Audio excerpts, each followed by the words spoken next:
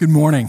I'm Darren. If you're visiting, one of the pastors here, the Lord has been really kind to our gathering, and we're just glad for those of you that had a chance to come and visit us. We're just glad you're here. And in a community like Nashville, where there's so many amazing churches, and there really are, God's doing all kinds of great things in lots of places, and we're just glad to play this part in the kingdom, and for you to come and join us this morning means a lot to us.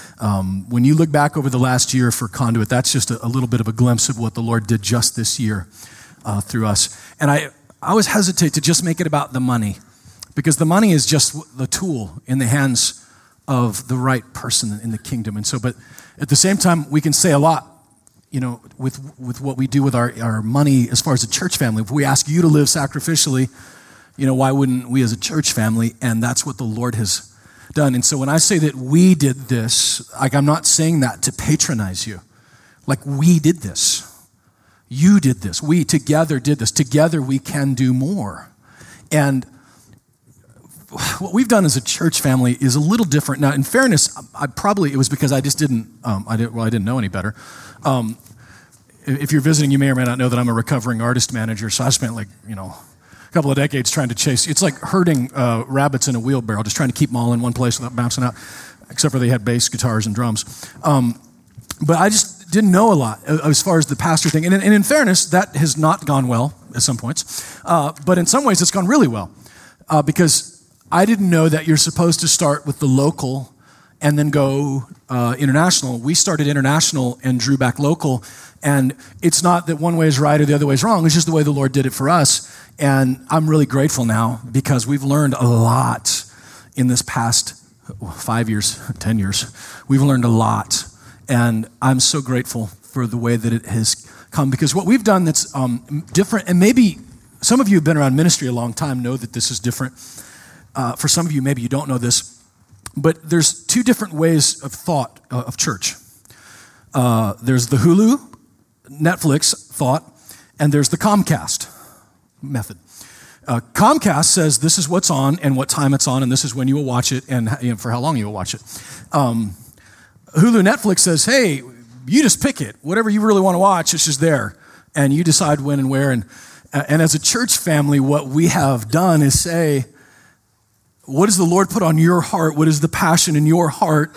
And allow you to just trust that the Holy Spirit can speak to you like he can speak to me. And so when we bring in somebody like Pastor William, you guys remember when he spoke that day and he talked about the ambulance that he needed because he drove a pregnant lady on a motorcycle, and we were all like, what? Every pregnant lady was like, ugh. But what happened that morning is we said, hey, if the Lord puts it on your heart to help Pastor William, go for it. Now, why they normally don't do that, the Comcast model says, no, you give all the money to us and then we'll decide, kind of like a Shark Tank for missionaries. We'll decide which missionaries get it and which ones don't. They got to come in and do the hat dance while we're shooting at their feet. And then we decide which ones get the money. What we've just said is, no, the Spirit can speak to you just like he can speak to me. And I'm going to tell you a little secret. We have to pay for electricity here, right? We have to pay for plumbing and stuff and the septic tank, all the stuff you don't like to think about. We got to pay for that. But you know what's happened here, the Lord has done? When we took a $20,000 offering up for Pastor William in June of last year. Let me say that again. A $20,000 offering for Pastor William, and he went and bought a truck and a motorcycle, had enough left over. Our monthly revenue for the church to pay the gas bill here and to pay staff here didn't go up or down. And I think it's because the Spirit spoke to people that day, and if we wouldn't have allowed you the opportunity to listen to the Spirit, $20,000 would have walked in and walked right back out again. I don't think for a minute that one of you guys sat in here and had a $5,000 check wrote out to the church and marked it out and then rewrote it to Pastor William. Now, if you did, I'm willing to make that mistake. I'd rather err on that side, right? And so we've seen that over and over again. Mark and Dana, you saw their faces blurred out because their lives, it's dangerous where they are. We were able to send them out with $23,000. Conduits here did that because we said, you can do that. And so we look at it and say, it's not that we're stealing away. You're like, man, I didn't know I was coming for a church business meeting. You're not. We're not stealing away from our revenue for the church. we just say we're opening up new opportunities. And so the Lord, I learned it from Alex Matala, our guy from Uganda, when he said, Darren, if someone has a heart for clean water, to provide clean water, how can I tell them to change your heart and now have a heart for the Bible Institute? What he says is, I'm just looking for those who have a heart for the Bible Institute to give and to help finance that, and I'm looking for those who have a heart for clean water to provide that. And the Lord has hearts for all of that. That's what we've done at Conduit, saying, this is the Hulu Holy Spirit, which is saying, hey, what is the Lord leading you to do? And we want to give opportunities here, but you may have opportunities outside of here. And so when we say $300,000, that's just what we can track. I have no idea. I mean, I know some of you guys have given to other causes, and we're so grateful and glad for that. And I think that when we get to heaven, that the Lord will all look back and say, all that money didn't really matter anyway. He's just looking for more full of the Holy Spirit, full of love people to go into the front lines of the kingdom, and money was just one tool in our hands. So that's what happened in Conduit last year. To this day, I don't have a total here, but I know it's over 2 million that's come through here, us that did it. And I want to show you this morning, if you'd open your Bibles to the book of Matthew, why I think that is, what is happening here locally, and where we're going to go nationally and locally in the next year from the Christmas story. There's a lesson in that. And by the way, if you haven't got your Christmas shopping done, we still have a lot of coffee left from Guatemala, and I don't know if Haiti or whatever, but that's going to be available in the back. It's a great gift, great coffee. So that's here, and that pays for the mission, so that way I don't forget to do that at the end. This moment brought to you by Conduit Mission. Now, Matthew 2.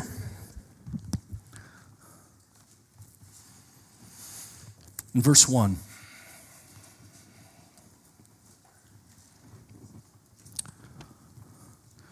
After Jesus was born in Bethlehem of Judea in the days of Herod the king, behold, wise men from the east came to Jerusalem. How many of you guys have a nativity scene in your home, at someplace in your home right now? Okay. How many of you have ever participated in the living nativity scene? You've been to that rodeo, right? You dressed up with the, And how many of you, whether in your nativity at home or in your living nativity, had 3 wise men in it? Right? Here's the thing. They weren't there at the manger. Like, that's great, and it actually gives you something to do when you're trying to staff up your living nativity, because you always got more people. So it's good because you got something for at least 3 dudes to do, or sometimes the girl with the, with the thing so it looks like a dude, to be the wise men in there. But they weren't there at that point. So while it sounds great and it's fun, it took them a lot longer to get there than that. At the time of Jesus' birth, the star appeared, but they would have to travel hundreds of miles to get there. And so there's a clue in Scripture when it was Herod would slaughter these innocent children, that it was any children under the age of 2 years old, which indicated that it probably took up to 2 years for them to get there. Now let that sink in. When you're sitting in on traffic tomorrow morning, it's going to take you an hour to get to Cool Springs. It took them 2 years to get where they were supposed to go. 2 years. And by the way, we have 3. Remember, we 3 kings of Orient are smoking on a rubber cigar? That's not right. How does it go? We 3 kings, maybe you didn't sing that when you were going to. One was loaded, it exploded. Yeah. That didn't happen either, because there may or may not have been 3. We just know it was plural. It never says 3. It sounds good, and again, good for the living nativity, but we don't know. All we know is there are wise men, magi from the east. Now, my question is, how on earth did they get there? And why did they go? And that's what I want to unpack. That it's been unpacking in my heart this week, and I hope it resonates with you. How would they have known? Was it just a star that appeared and they just followed it? And there are those that believe that it was a star, that there was an aligning of the planets of Jupiter and Neptune or something in it, because that it would have been factually accurate. There would have been a star, but it doesn't seem to resonate with the fact that the star seemed to follow them, and then seemed to. At one point, they didn't know where it was, and then it reappeared over Bethlehem. That's what seems to be indicated from the story. But how did they get there, and why? Now, when you look at that and think, well, they just saw a star and they went, I think that is, at best, a stretch. But who else in the Bible, in the history of Scripture, when you think back to the Scripture, magi, wise men. Who else in their history was a wise man hanging out with other wise men? Now, keeping in mind when it says from the east, most scholars would say that it was ancient Babylon, modern day Iraq and Iran that they came from. And if you think back to Daniel chapter 2, Daniel was numbered among, Daniel 2 verse 20-ish, Daniel and his companions might not be destroyed with, quote, the rest of the wise men of Babylon. When Nebuchadnezzar had a dream and he needed it to be interpreted, he called for the wise men, the magi, of which Daniel was considered one of. So Daniel, a captive Israeli who had been deported to there, who had now been given responsibility in the house of Nebuchadnezzar because he could interpret dreams, was considered among their heritage. So if wise men from the east, from Iraq, from Iran, from Babylon, made their way to Bethlehem, I wonder if it was because in their heritage, just a few hundred years early, lived a guy named Daniel who prophesied in Daniel chapter 9 that it would be 483 years. One of the greatest numerical, provable prophecies in the Old Testament among the prophets was that from the time of the decree of Jerusalem to be rebuilt, 483 years later, the Messiah would come.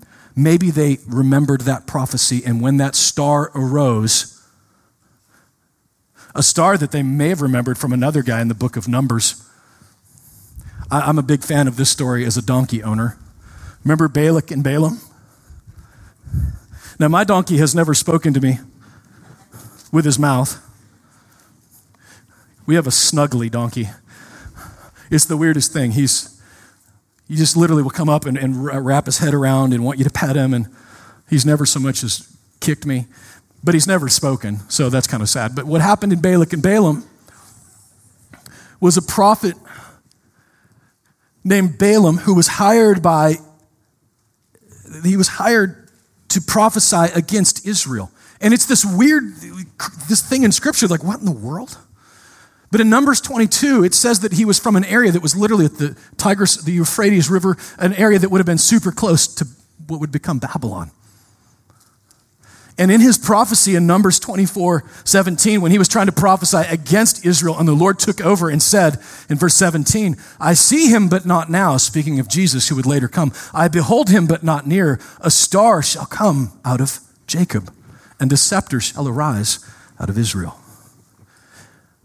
In a time when prophecies were handed down through the ages, these guys, from their heritage, their specific group of people, would have known of a prophecy of a star that was to come. They would have, in their heritage, known a guy named Daniel, who was numbered among them. A guy named Daniel who prophesied that in 483 years, Messiah would come. And maybe they would remember a prophecy from a guy named Isaiah that would come along later that would say that in Isaiah 60, verse 5, that you shall see and be radiant, your heart shall thrill and exult because the abundance of the sea shall be turned to you, the wealth of the nations shall come to you. This is another messianic prophecy, speaking of Jesus to come. And a multitude of camels shall cover you. The young camels of Midian and Ephah and of Sheba will come, and they will bring, listen, gold and frankincense, and shall bring good news and praises of our Lord. Maybe they knew that. And maybe what the Lord was doing from time immemorial was saying, I'm going to need some people to come there that would finance the ministry of Jesus. That gold was what they survived on for 2 years in Egypt, or for years until they finally, it was safe to come back home. Mary and Joseph were poor. They didn't have any money. And they were getting ready. The Lord woke Joseph in the night here in Matthew 2, and he says, get to Egypt to get the Messiah, to get this baby Jesus safe. How could they have financed for 2 years living? But someone brought them gold and frankincense and myrrh. Now, why am I telling you that? Because it says here in Matthew 2, listen to this, when they get to Jerusalem, they wouldn't have been proficient in all the prophecies, clearly, because they get to Jerusalem. That wasn't where Messiah was going to come from. And so they're looking for Jesus, the King of the Jews. They don't know his name. This is the King of the Jews. And so where would you start if you didn't know where the King of the Jews was? With the King of the Jews, which is Herod. So they go to Herod unwittingly and say to Herod, hey, we're looking for the King of the Jews. Now, as much as he appreciated that, he was the King of the Jews and was certifiably insane and realized there was a threat to him. And it says in verse 4 of Matthew 2, actually verse 3, when Herod heard this, he was troubled, and all Jerusalem with him. And assembling all of the chief priests and the scribes of the people, he inquired of them where the Christ was to be born. In verse 5, and they told him, Bethlehem of Judea. They knew. For so it is written by the prophet, and he quotes from Micah 5:2. Matthew says that you, O Bethlehem, in the land of Judah, are by no means least among the rulers of Judah, for from you shall come a ruler who will shepherd my people Israel. The scribes knew. Now here's why I'm telling you this. The guys that should have known, because they knew this backwards and forwards. You know what a scribe was? A scribe's job was to rewrite, to continue to copy scripture throughout the millennia. Their job was to write it, and they had these rules and regulations and policies and procedures that if they messed up just one jot or tittle, remember what Jesus said about not one word, they had to start completely over again. And so that's why to this day, we can know that this is exactly as it was thousands of years ago, hundreds of years ago. Because that was what the scribes did. By that point, what Jesus was reading when he spoke of the Torah had been handwritten over and over again, protected and defended by the scribes. The scribes knew this inside and out. And what was the difference between the scribes and the wise men? Knowledge is knowing the information. Wisdom is knowing what to do about it. And I believe that through the power of the Holy Spirit, that God led these wise men with just the word of God that they knew to write where he wanted them. Hundreds of miles away. The scribes knew where it was going to be. They knew Bethlehem. They were 5 miles from that. Jesus was born right under their nose, and they wouldn't even bother to go 5 miles down the road. And yet, these wise men knew the scripture enough and followed the power of the Holy Spirit and went right to where Jesus was born at the right moment.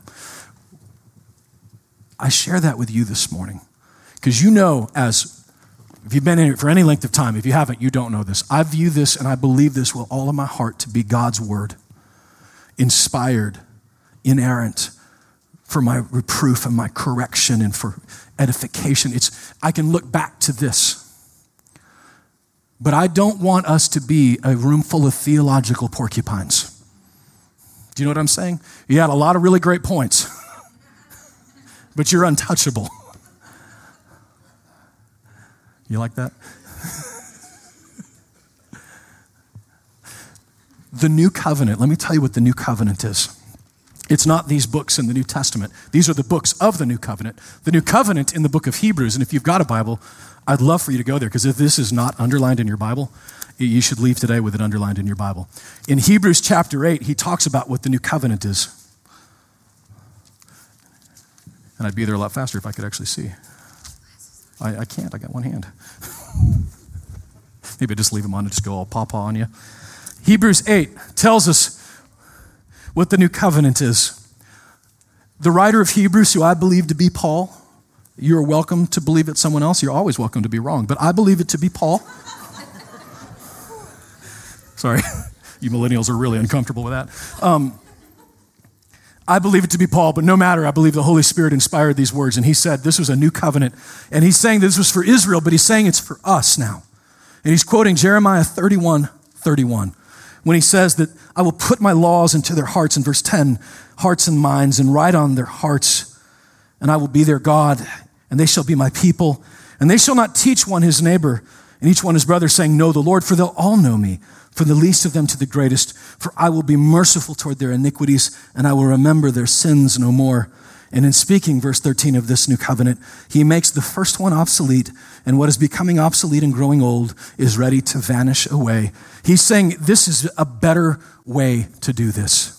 And what that says to me and to you is that the Holy Spirit still to this day doesn't need me to tell you or you to tell me what the Spirit is telling me. He's going to write his will on my heart and on my mind and on yours.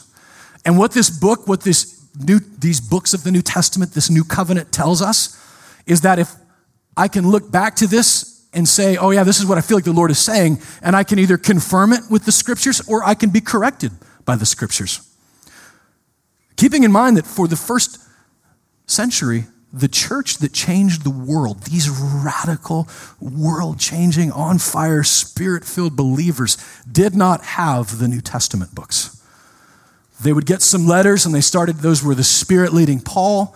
And so if you were at the church at Corinth, and you felt like the Lord had instituted this thing of the Lord's Supper because he did, and hey, but you know what? We're here. The wine isn't gone. Let's keep drinking. Let's keep eating because that's the Lord's Supper. Well, the scriptures, Paul would say, oh, no, don't do that. Don't get drunk at the Lord's Supper.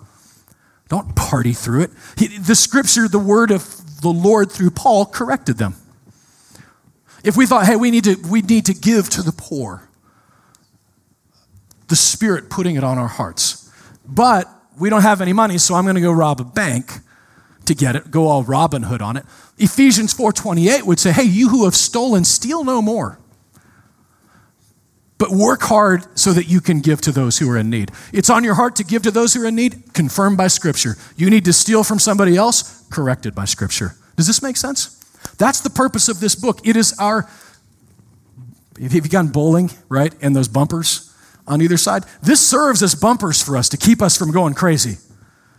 And I'll say this right now, when you find somebody who's gone crazy in their theology, it's because they have removed a bumper from one side or the other from the Word. And they're making it up as they go along. Dangerous. My heart has led me to some dumb things, but the scriptures never do. They're good and they're kind.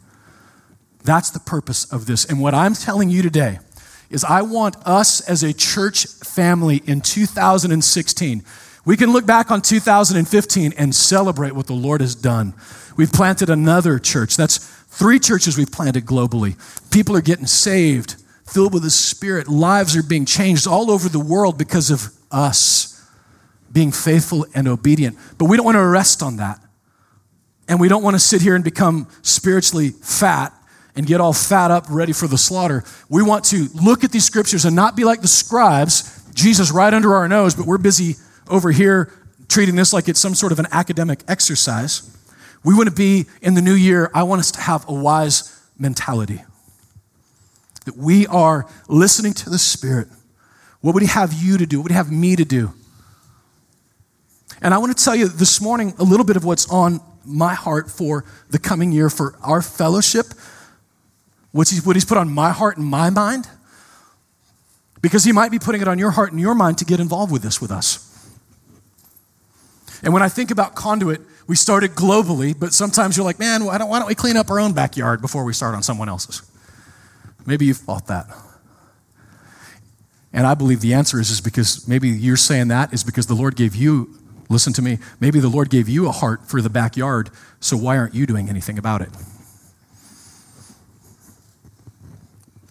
The Lord gave me a heart for the world, and I'll tell you in a minute why, but he's really opening up and breaking my heart for our own community, for our own cities, there are broken people right in this town. There are broken people within 100, yards of this building. Well, maybe not across the street. Broken people that need Jesus. And when I think to local, what that's going to look like for us is our fellowship is investing in us in the Word, digging deep in the Scriptures like we've done. Continue that. And we've talked about, it's funny, when I said Sunday school, I was actually ready to have to really sell you guys on this, if I'm being honest. I was kind of floating it out there. But you guys are ready. The people that have come up to me and approached me like, you're fired up about that. And here's what's fired up about it is that the only way we're going to get in the Word and disciple each other, making disciples, if you want to make a difference, make disciples, because they'll go make a difference, is for us in groups together. And what's going to happen sometime after the first of the year is this, if you've been here first or second service, you know it's a little full. a little uncomfortable. So we're gonna knock down some walls, and we're gonna expand this to fit 258 chairs in here. Now, it'll be like a Southwest Airlines 258, you know what I'm saying? Like, get here early so you don't get the middle seat. You don't want to get the C boarding pass. And here's why we're doing that. Not just so we can go to one service, because the fact is the Lord might continue to grow it and we have to go back to 2 services. But the reason for this is so that we can, look, if I announce small groups right now and say, everybody got to get in a small group right now, most of you are thinking, oh gosh, forced friendship. I'm busy. It's like, you just say it's an hour, but that's like 4 hours of my day. Now, some of you are thinking, no, this is awesome because God's given you a passion for that. You see where I'm going with this? He's given you a passion for that. But some of you, he doesn't, but he does have a passion for you to go deeper in the Word and deeper in the Scripture. So we're opening up a Sunday morning as an opportunity for small groups to come together, to move what we were doing on Wednesday nights for deeper into a Sunday morning environment so we can come here at 9 o'clock and just dig into the Scriptures. It gives an opportunity for those of you that know the Lord and just have a passion to teach the Scriptures, an opportunity to teach what's on your heart. It gives those of you who can't. And I understand, look, I got 4 kids, I know, and I'm the pastor of this place, I get it. But it gives you an opportunity. Now, I don't know, the little bit of this, my wife is here, and Mo is here, and they're like, yeah, that all sounds great on paper, but where are we going to put everybody? And I don't know. I know this, if I have to give up my office for it, then so be it. I've worked in a coffee shop for 5 years, who cares? It means that there's going to be some sacrifice. I get that. David's going to lose his office. There's a sacrifice in this. But I think it's worth it. I think it's an investment for the kingdom. And by the way, it's going to cost only $25,000, and I say only because if you've been around construction, you know that's not that much. And that also includes new carpet, and get ready to get Jesus charismatic, new chairs. Glory!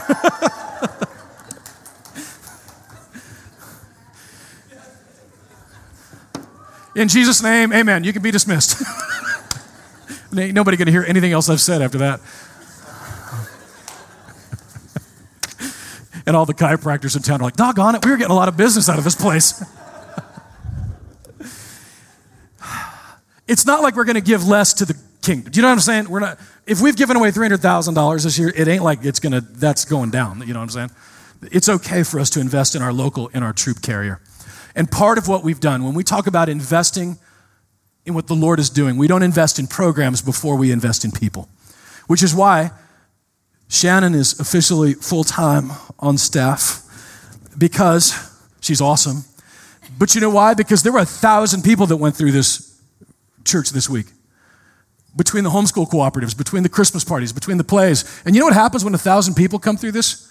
2 weeks ago, Shannon was in here on a Saturday spackling the wall because stuff was broken off. Because you get 200 teenagers, of course they're going to break stuff. Teenagers do that. So we need somebody that can interact with and keep those soccer moms getting along with each other, the homeschool cooperatives, not rising up against each other. And trust me, I don't want any part of that. Shannon does an amazing job of that. Mo has done a great job of keeping a string on my balloon, going, hey, Darren, that sounds great, but how are we going to pay for that? That's pretty much Mo's job. Well, that's great, but how are we going to pay for that? And as we think about the discipleship piece, I feel like for the first time, we've got an engine that is strong and is ready to run. We're getting the logistics under control, but what we needed was somebody to come through here and say, hey, if we're going to be organizing small groups, 2 parallel paths, life on life discipleship and Sunday morning deeper, if we're going to have somebody, we're going to do that, we're going to need somebody to shepherd that. So James, would you come down here?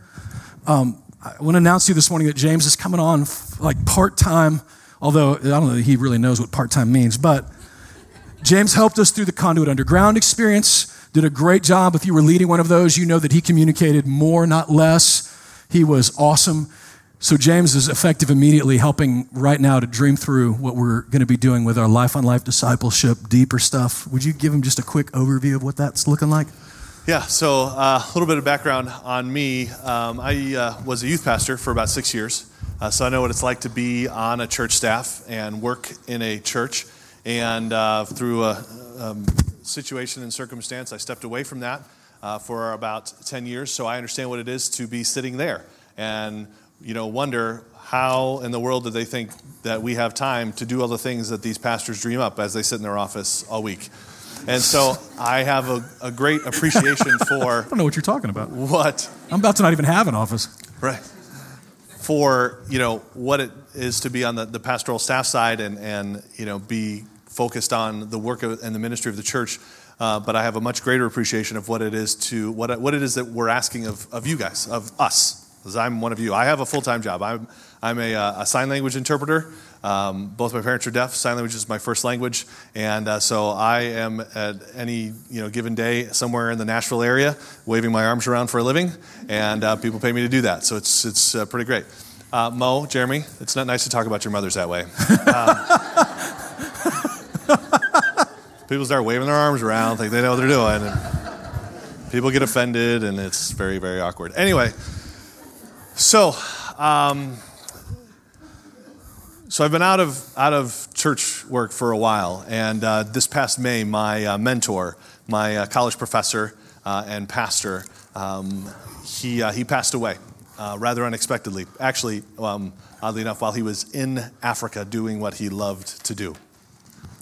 And we went back for his funeral because there was no way I was going to miss the opportunity to pay tribute to this beautiful man. And he... When I stepped away from ministry, I became a part of his church. And he said to me, no, God's not done with you yet. You may have to be out of the game for a little while, but he believes in you, and I believe in you. And so I went back to his funeral, and I saw all these people there. And I thought, man, this is what I want my life to be someday. People that have been impacted for the kingdom of God, because they crossed paths with me. And so we're on the way home, and Beck and I were talking. I was like, man, if I ever had an opportunity to go back into ministry, I think, now that I'm going to go looking for it, because I don't really like the whole pastoral draft thing that churches do.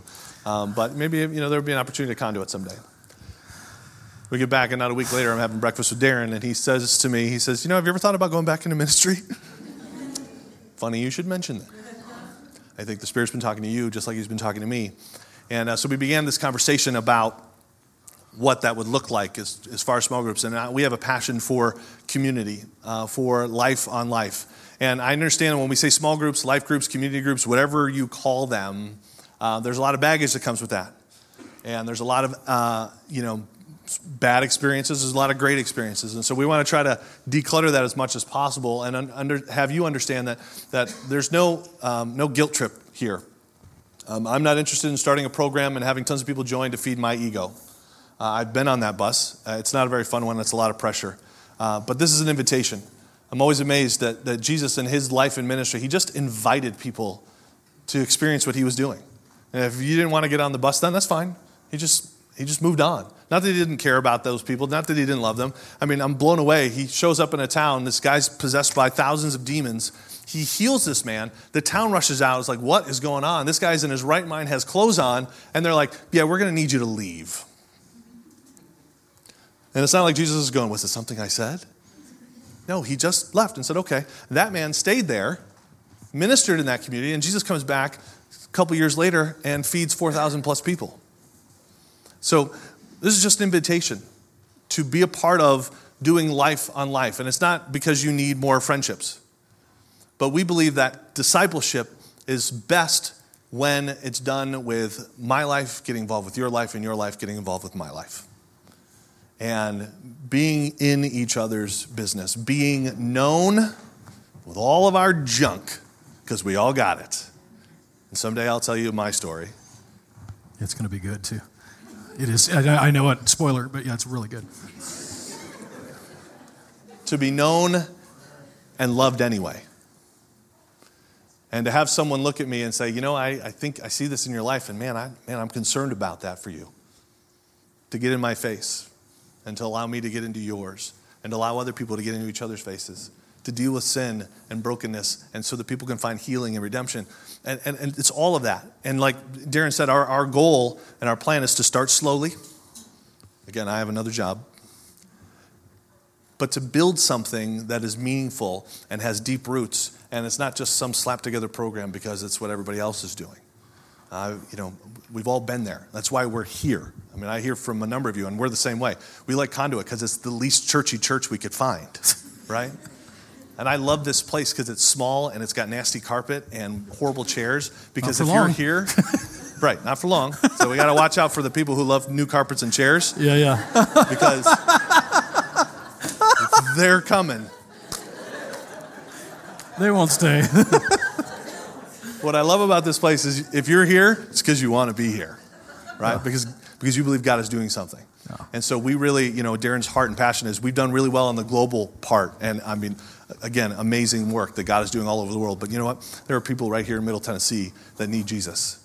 And I want to be part of something here locally that is seeing people come to Christ for the very first time or come back to Christ. Whatever it is, we're pointing people to Jesus. And so here's what we're not going to do. We're not going to make small group the information dump for everything we can't get done on Sunday morning. I promise you that.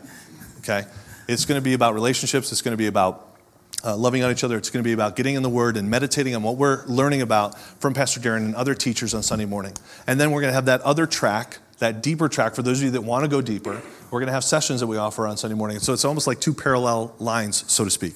And we're still in the process of figuring it all out, what we're going to do with the kids, all that. But that's what we'll figure it out, though. Yeah, that's what I'm going to be That's all what we about. do. That's why we have James. Figure it out. Right. It's his job description. Thanks, James. And that's my time.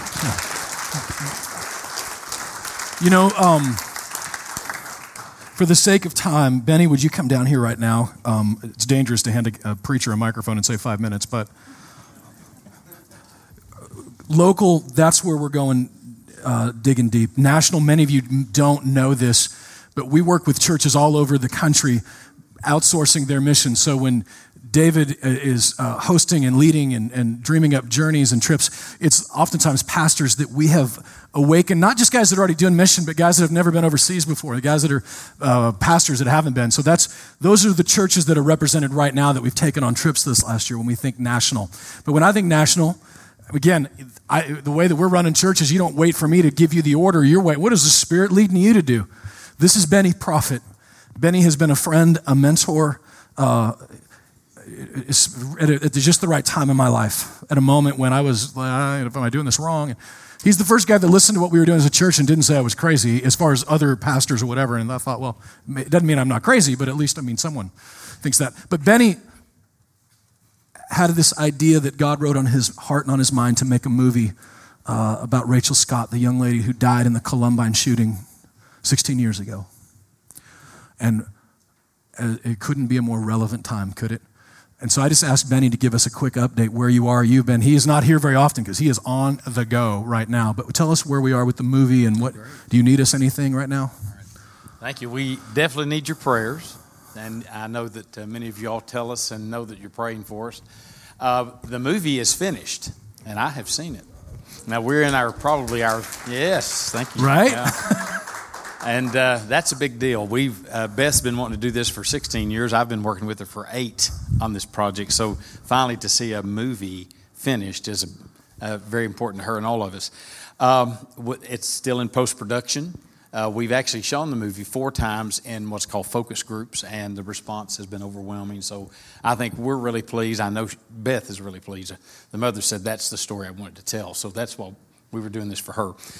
There is challenges on every hand. We announced here that we were going to release the movie on April the 20th. Next year, we're not going to be able to do that.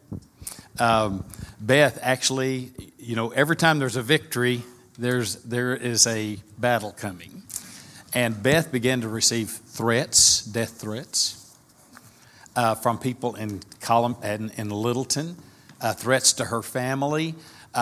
There was a petition from 1,700 families that said, do not show this movie on April 20th. Your daughter was not the only one that died that day, very bitter. And the school districts were being bombarded, so we've moved it off of that date. We're now renegotiating. We don't want to put Beth and her family through that. But every time you have this incredible opportunity, every one of us know, put on your armor, because here it comes. Because every step forward, around the corner is another battle. So we're now looking at that. And when we can actually renegotiate and get the movie out there, and we'll let you know. Please continue to pray for us. There is one of the things, I guess, my major role in this whole movie was to do this for Beth and sort of protect it. And when you have something that's this valuable, there are people that, it says do nothing out of selfish ambition. So we've had to deal with people on the journey who basically said, they became filled with selfish ambition and they had to be released. So pray for us. We're trying to be wise on this journey. We want to protect this story and have it seen by the most people. We were in Rome last week and we showed it to the World Evangelical Alliance youth leaders from 40 different nations. There were youth pastors there from Syria who actually, the 21 guys that their throats were cut on the beach by ISIS, that was their friends. They told us the stories of their friends and what they were willing to do to die for Christ and boldly proclaim him at the point of death. So that story, like you said, that's a real story that's going on around the world, and it was amazing to meet these people. But the story was well received there. A little youth pastor who has a network of youth pastors all across India said, we're going to show this movie to millions of people across India. They were so moved by it. So the opportunities are endless and the battle rages. So pray for us to have wisdom as we continue to do this, and for God to continue to protect our story and guide him. And we feel like we have something very special for God's kingdom. Thank you for the part you've already played in this. Please continue to pray for us as we try to get this thing to the finish line. Thank you. Thanks, man.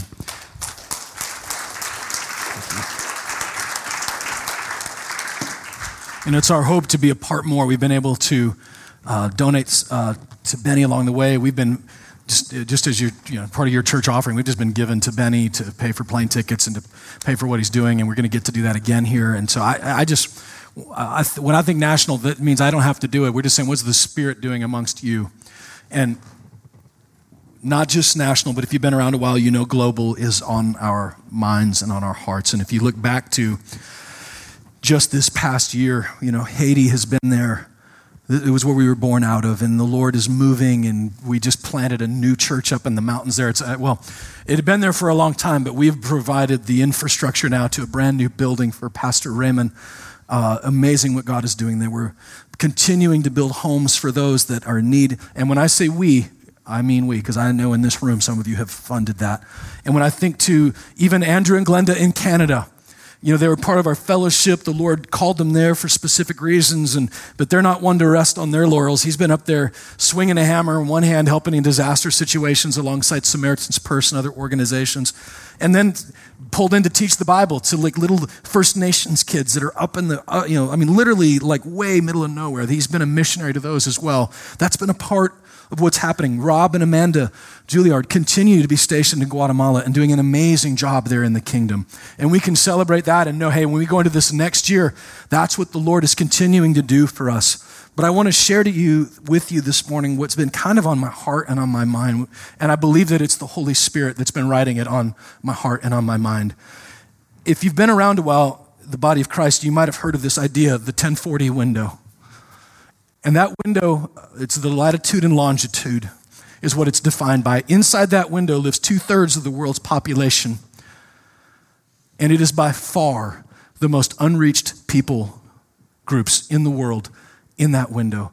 Muslims, Hindus, Buddhists, atheists, it's all in there.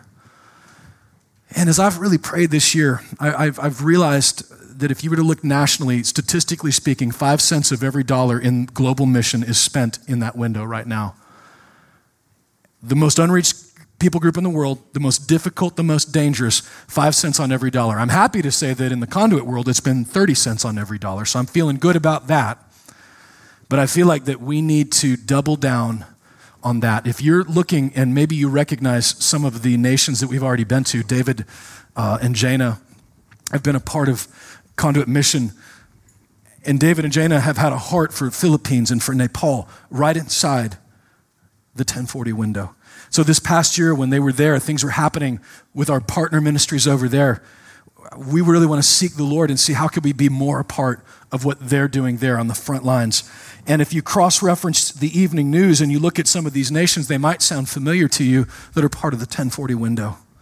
When you think as a church, as believers, when I'm watching the news and I don't know what to do, let me tell you, if you don't hear anything else I say this morning, the best weapon against terrorism are born-again, spirit-filled missionaries on the front lines, fearless, bringing Jesus to the hopeless. And when Togo, Africa, the very north of Togo is where William is. Let me tell you, when you drive from the southern coast of Lomé all the way to where he's at, it's mosque after mosque after mosque after mosque. In some of these towns, David's been there with me, it's First Baptist Mosque, Second Baptist. They're like side by side, everywhere. But in the middle of this little village is this outpost of the kingdom called Conduit Church in Benchal, where people have gone to Bible Institute. Their kids are being baptized and saved and being raised in the nurture and the admonition of the Lord because of Pastor William. In Uganda with Alex Matala, the Islamic tide continues to roll through Africa. But when the enemy comes in, what is it? Like a flood, the Spirit of the Lord raises up a standard. And that standard that we're working with is a guy named Alex Matala, bringing Jesus to them. I've got an opportunity, an invitation to go to Morocco next year with Mark and Dana. If you remember them, they were here. They're from this area, but they've been living in Morocco, bringing Jesus to unreached people groups. My friends Matt and Julie Beamer are working inside of Lebanon, bringing Jesus to them. They've invited me to go in January, and I'm still praying if it's what the Lord wants us to do or not. But they're working with churches inside of Beirut, Lebanon. They are ministering to not only Jesus people, but Muslims as well. And what's happening right now?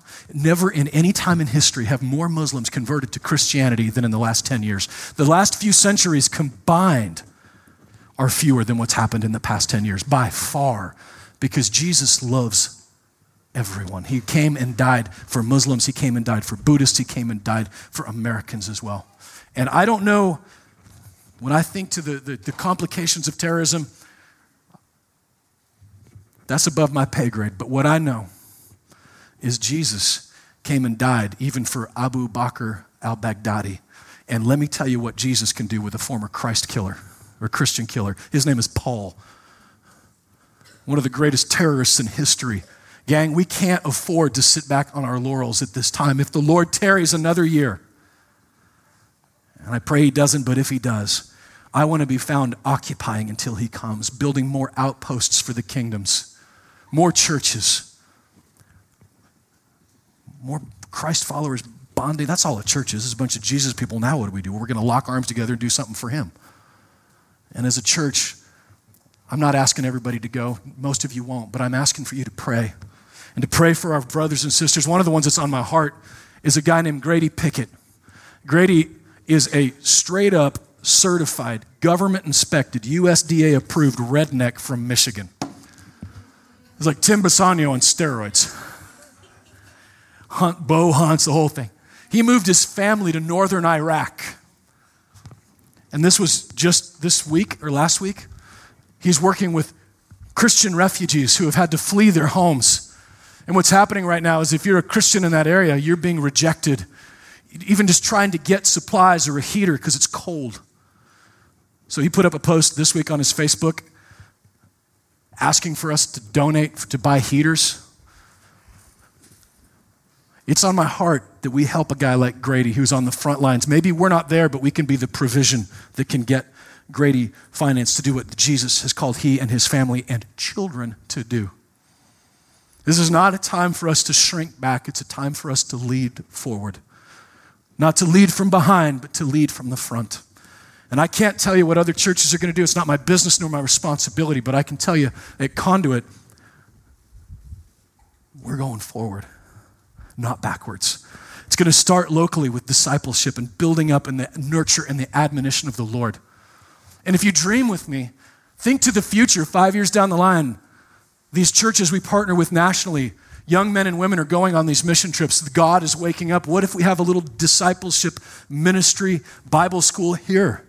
Jim Gosney and I have talked about it. It just hasn't felt like time yet, but maybe that's something the Lord is going to do here.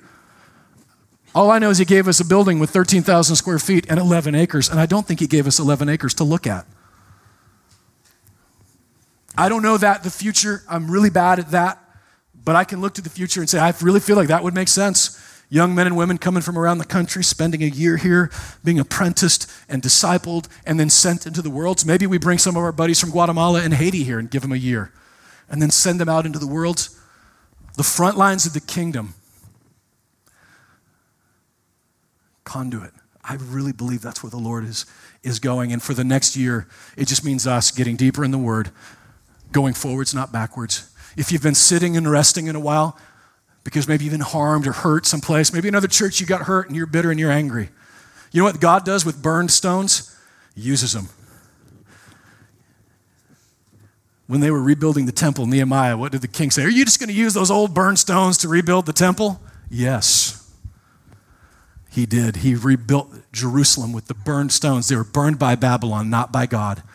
And if you've been burned, it isn't by God, it's by Babylon. Brush yourself off, get back up, and let's get busy for occupying the kingdom till he comes. I'm so excited. I can look back and see where God has brought us, and we could just rest there. But that's not what he wants us to do. I'm looking in a room full of Christ followers right now that are doing amazing things for the kingdom. Right in our own backyards. You know, Stephanie with Jacob's Smile and what you're doing with helping the little boys and girls here with Christmas. The Spirit put that on your heart and on your mind, and you move forward with it. Look at Tim and Edie, and most of you don't even know, he's got a TV show that actually airs in Pakistan, and these around Muslims, they can't stop satellite. They're getting stories of people. It's already happening into the kingdom. Jason and Michelle, like what you guys are doing with hunters, like who would have thought that was a ministry? As it turns out, Jason did, and it works. There are men who are coming to Christ and being empowered and bolstered and built up because of what they're doing, reaching into the men of this country. As a church locally, pray about what is the Lord leading you to do this year. Can you be a part of helping us disciple our children right here while you're here? Can you be a part of Sunday morning going deeper and building that foundation in the Word? And maybe you want to be a part of not being a spiritual porcupine, but actually reaching out into the world with what you've learned in the Scripture. That's 2016 for us. And I'm so excited. I'm so fired up. We're entering our 6th year. Crazy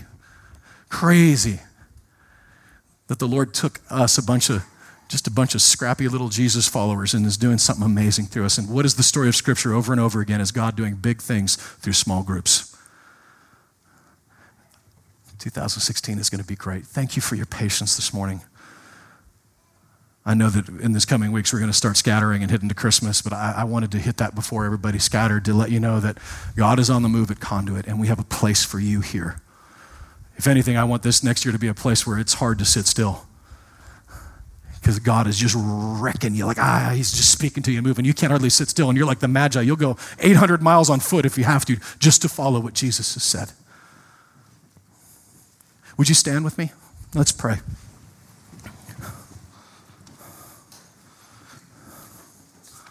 Lord, I really wish I could figure out how to take credit for this.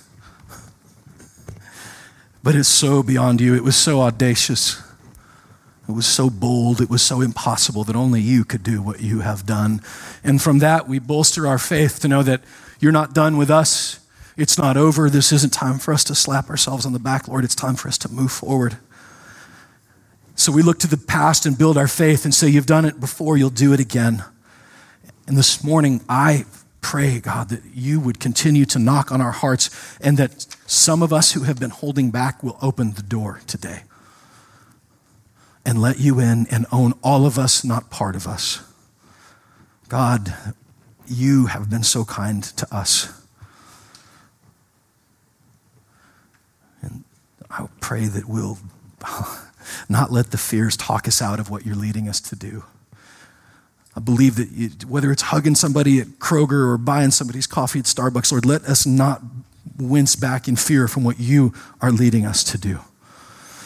And I am thankful for your word that allows us to confirm or to correct who we are and what we're doing. Thank you for that.